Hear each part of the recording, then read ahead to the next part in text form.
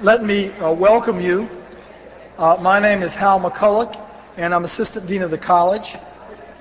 And it gives me a great deal of pleasure to welcome the class of 2002 to Princeton University as you begin your own intellectual odyssey over the next 4 years, and to this freshman assembly given in your honor. Each year, we invite a senior member of the Princeton faculty to address the entering class at this assembly on a topic of his or her choosing, which serves to provoke interest and stimulate discussion, to kindle the imagination and excite the intellect, and to connect life in the academy to issues of ethical, historical, and sometimes scientific significance within the world around us. This year, I am privileged to introduce our speaker, Froma I. Zeitlin, Ewing Professor of Greek Language and Literature, Professor of Classics and Comparative Literature, and Director of the Program in Jewish Studies. Let me provide a few highlights of Professor Zeitlin's distinguished career as a scholar and a teacher. A Phi Beta Kappa graduate of Radcliffe College at Harvard, she went on to earn her PhD in classics at Columbia University. After serving on the faculty of Rutgers University, she joined the Princeton faculty in 1976. She has held a number of prestigious external fellowships, including a Guggenheim Fellowship and a National Endowment for the Humanities Fellowship. She's an honorary fellow at Newnham College, Cambridge University, as well as a member of the High Table at King's College. In 1995-96, Professor Zeitlin was the Sather Professor at the University of California at Berkeley, a professorship that is marked by one of the most acclaimed series of lectures in the field of classics. In 1996-97, she was a fellow at the Humanities Institute of the University of Michigan. At Princeton, she has served on numerous boards and committees, and in 1995, she received the Berman Award for Outstanding Service in the Humanities. Professor Zeitlin is the author of 5 books, including most recently, Playing the Other, Gender and Society in Classical Greek Literature, as well as numerous articles. It was her pioneering work 15 or 20 years ago on the Greek tragedian Aeschylus that first drew my attention to her keen intellect and her close textual readings. As I mentioned, Professor Zeitlin also serves as director of the program in Jewish Studies, and her course, Texts and Images of the Holocaust, is always well subscribed by Princeton students who praise her for her sensitivity and her passion in treating this difficult subject. This evening, Professor Zeitlin will be speaking on this topic in her address, Remembering the Holocaust, Perspectives at the Millennium.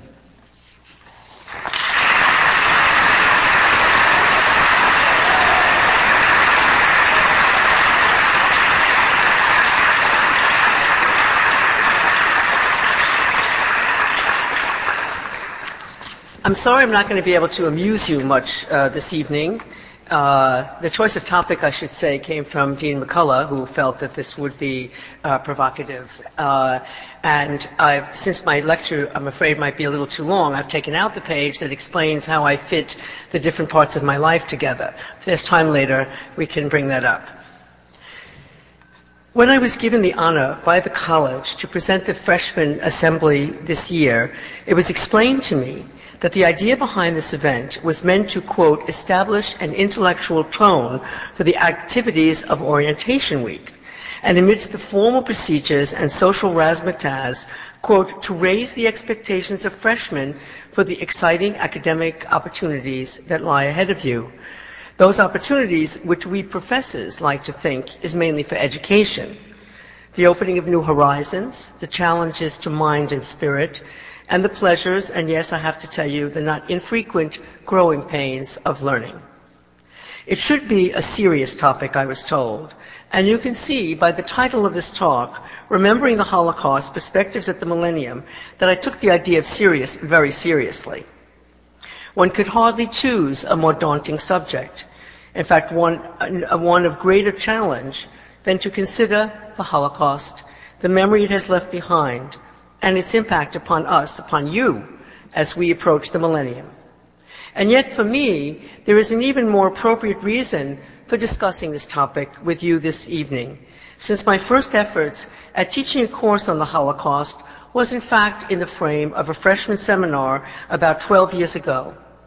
I now teach such a course regularly for humanistic studies and comparative literature, a course that has proven to be among the most rewarding in all of my experiences at Princeton, and I'm just about to teach it once again.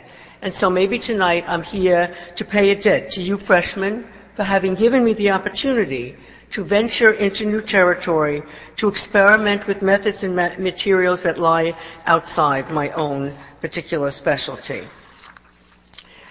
Now, these days, more than 50 years after the end of the Second World War, in 1945, and I calculated that it was 65 years since Hitler came to power in 1933 and promulgated the first anti-Jewish legislation, among other things, that somehow the Holocaust seems to be more with us than ever in scholarly circles as well as in the public eye. Remarkably, the dissemination of knowledge through the media of popular culture have attained unexpected success.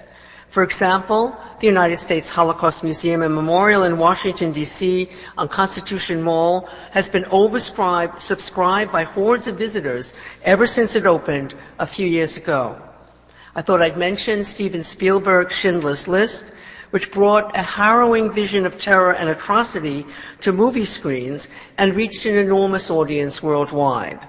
Spielberg not only educated audiences with a new awareness of the scope and effects of persecution, but he startled them as well by focusing on an enigmatic figure, a mixture of contradictions between a high-living con man and an eventual rescuer of his some 1,100 slave laborers.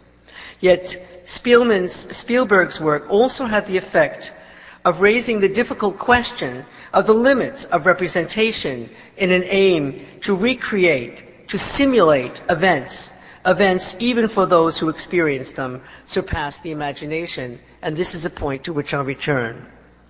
Historians still continue their debates about origins, causes, and consequences, goaded further in their inquiries by the sensational best-selling work of Daniel Goldhagen's Hitler's Willing Executioners, both here and abroad, which proposes a very simplistic theory of what he called an eliminationist anti-Semitism that he claimed totally pervaded ordinary German consciousness. A theory, I should say, interestingly enough, won him an enormous following among young Germans and made him actually a media star and earned him, to the astonishment of many, the German Peace Prize, or the Democratic Prize.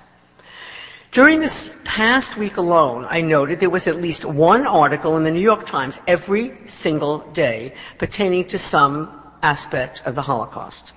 Publication of a few missing pages from Anne Frank's diary, a work I presume needs no further amplication, right? Most people know that, given its virtual cult status. New developments in the museum world concerning art looted from the victims that somehow made its way into permanent collections, private and public, with little regard, and not a little chicanery, but little regard for the rights of their true owners.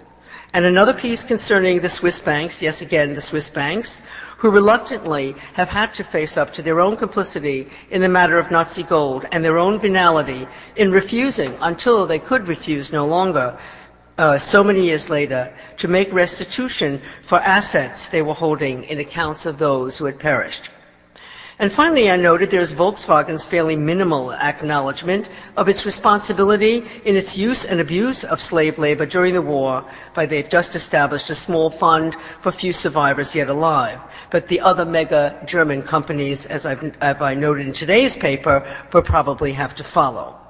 So this is the time, it seems, for an accounting of sorts so many years later, with the only real solace being some notion of justice, however belated, some measure of dignity restored even posthumously to the degradation of those annihilated, including and especially on the part of those who were not perpetrators, but as we know now, who profited during and afterward from human misery and weakness.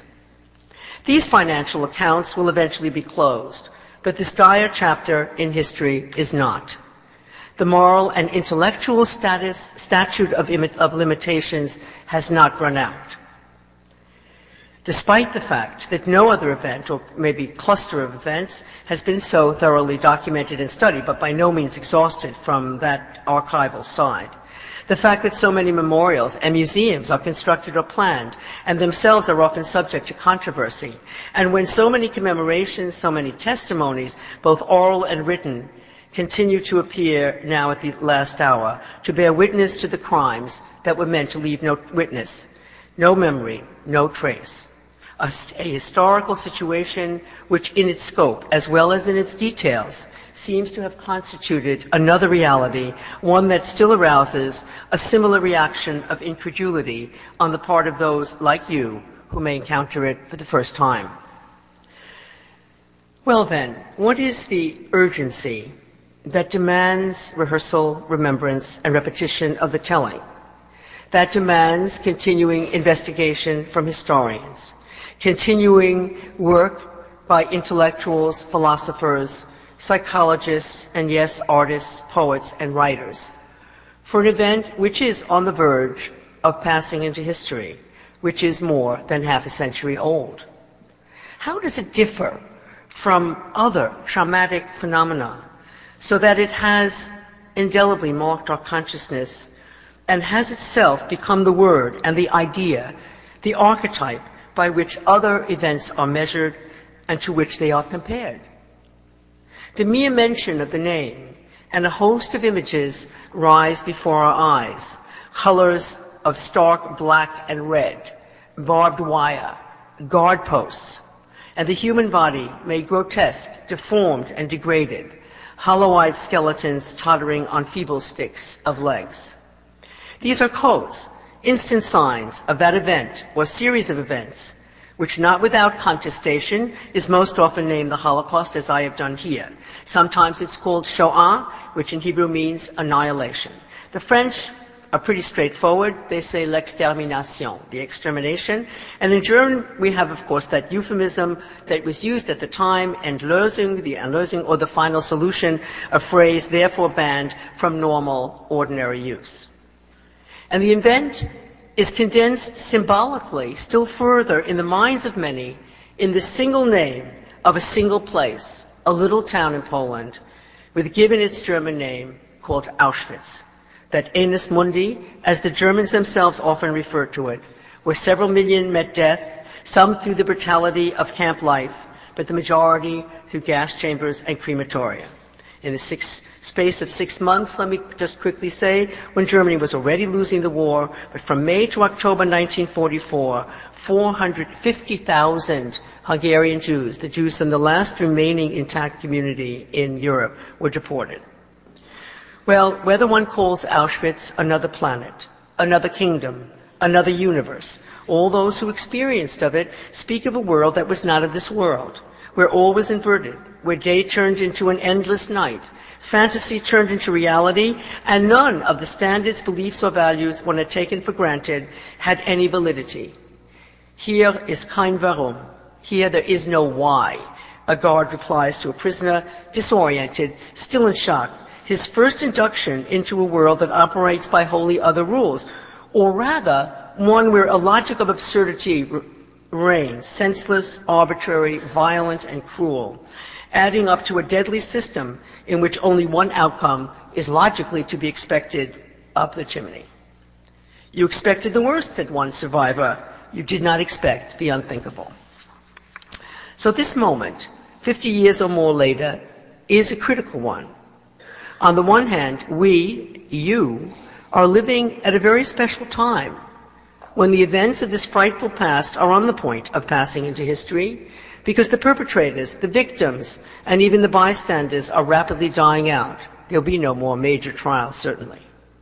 As you take your place in the generational sequence of this century, you too are still part of this historical era. And indeed, memory and recollection is still being produced from those few who were really there, those who stood in that place, in that time, and by chance survived when their families, their communities, and indeed European Jewry as a whole, that is, Jewry defined according to Nazi legal promulgation, was denied the right to exist. And as I will want to argue, this history you need to claim as yours, since you were born afterwards. You're born after the Holocaust, after Auschwitz. You can't imagine a world that was before it, any more than you can imagine a world before AIDS. And on this basis alone, I think you need to know more. On the other hand, or perhaps as a continuation of my first point, the past seems all too present to us. It is still unmastered, still unresolved. It is still a haunting specter that rises again in the threats of ethnic cleansing such as Bosnia, the rise of neo-Nazi groups and xenophobic racism, which inevitably include denial of the factuality of the event itself. It didn't take place. It didn't happen.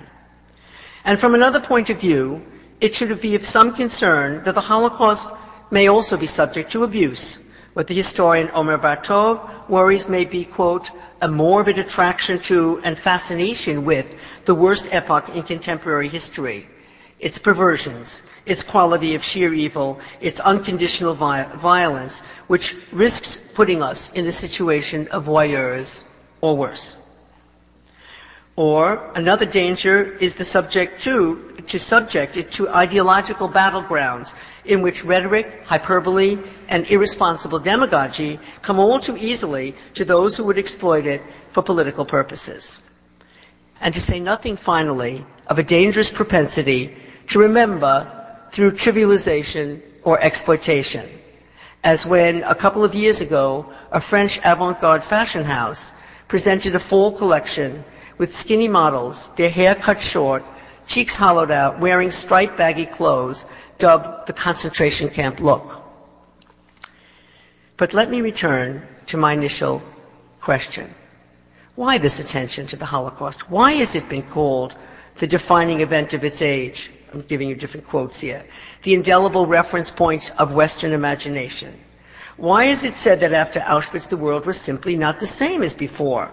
Because the addition to our vocabulary of the very word Auschwitz means that today we know things that before could not even be imagined as real. Or as another voice says, altered the very landscape of memory. To claim then that it was the most traumatic event of the century, that it put us forever in a state of consciousness I've already designated as post-Holocaust or post-Auschwitz, is not meant, and let me please hasten to add, to mystify the catastrophe by isolating it from all other atrocities perpetrated before, after, and now. In our current climate that seems to encourage competition for victimhood, both on the individual and communal or ethnic level, my conviction of the uniqueness and in the implications of that uniqueness of the Holocaust should in no way be taken as undervaluing or disregarding the sufferings, the injustices, the cruelties perpetrated on others.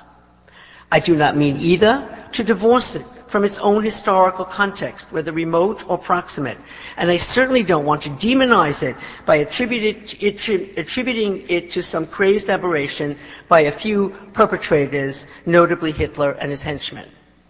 Rather, my intent is to acknowledge or to try its distinctive features and the paradigmatic status it has come to occupy on the world stage, and to consider what is at stake for us all in both remembering and forgetting.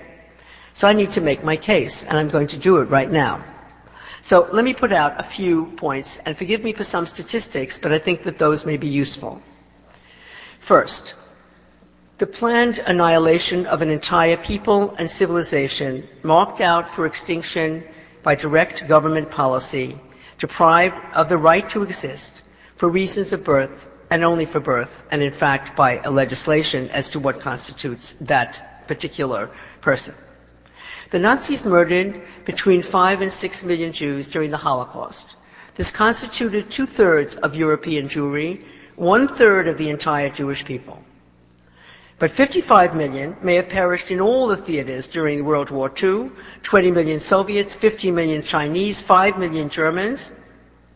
The numbers, as the historian Michael Maris points out, aren't key It's rather the proportion. Of every 3 civilian deaths in Europe was that of a Jew. Not every victim was a Jew, but every Jew was a victim, potential or actual, to be hunted down, flushed out, and finished off.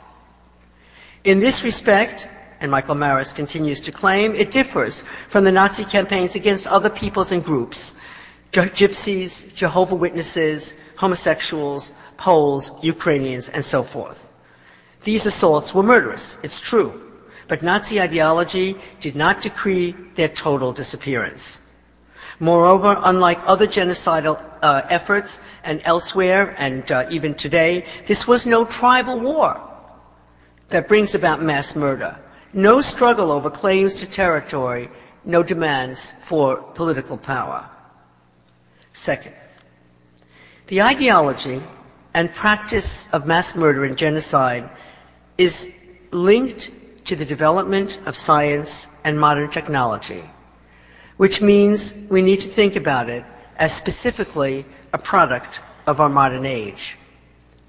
The Holocaust was conceived under the aegis of modern science, specifically eugenics, that starting with the euthanasia program on Greek soil, promoted the concept that had been theorized for years of something called life unworthy of life, as a way of getting rid of undesirable types and thereby build a superior, a master race.